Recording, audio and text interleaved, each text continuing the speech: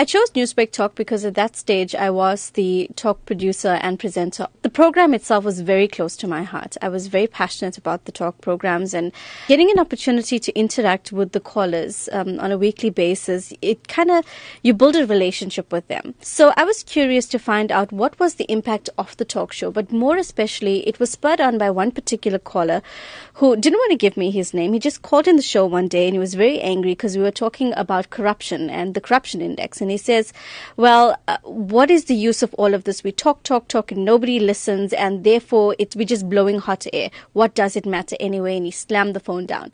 So it got me thinking, what's the point of it? Why should we continue conversation? Does it have a resounding impact, or does it end, when the program ends? Do the conversations, for example, continue around dinner tables or around the braai stand, for example? Talk to us about some of the research methods you used and the interaction you had with callers in terms of, as you say, extracting that information for your thesis. It was a qualitative study, so I got to be a little creative with it.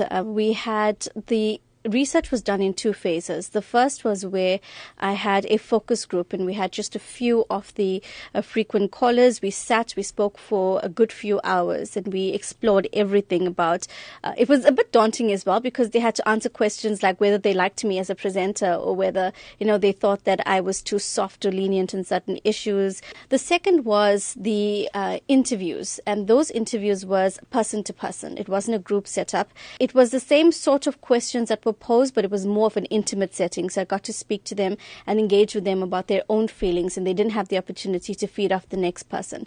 So those were the two stages, and then all of the data was collated and we were able to find the emergent themes. And what was interesting about the themes is that everybody who was part of the group, they all agreed that Newsbreak had a resounding impact on their own lives. The aim of the thesis was actually to find out just that. At the end of it, what do you think is the impact of Newsbreak Talk on communities that we service? Are they really taking those conversations off air into their homes? Well, absolutely. There's a few critical findings. The first is that everybody agreed that Newsbreak was an avenue for catharsis. So it meant that even though they were not able to engage with policymakers, at a parliamentary level, they were able to voice their opinions and to vent out certain anger and certain frustration that they feel. The second part of it was that they felt that it was highly educational to them.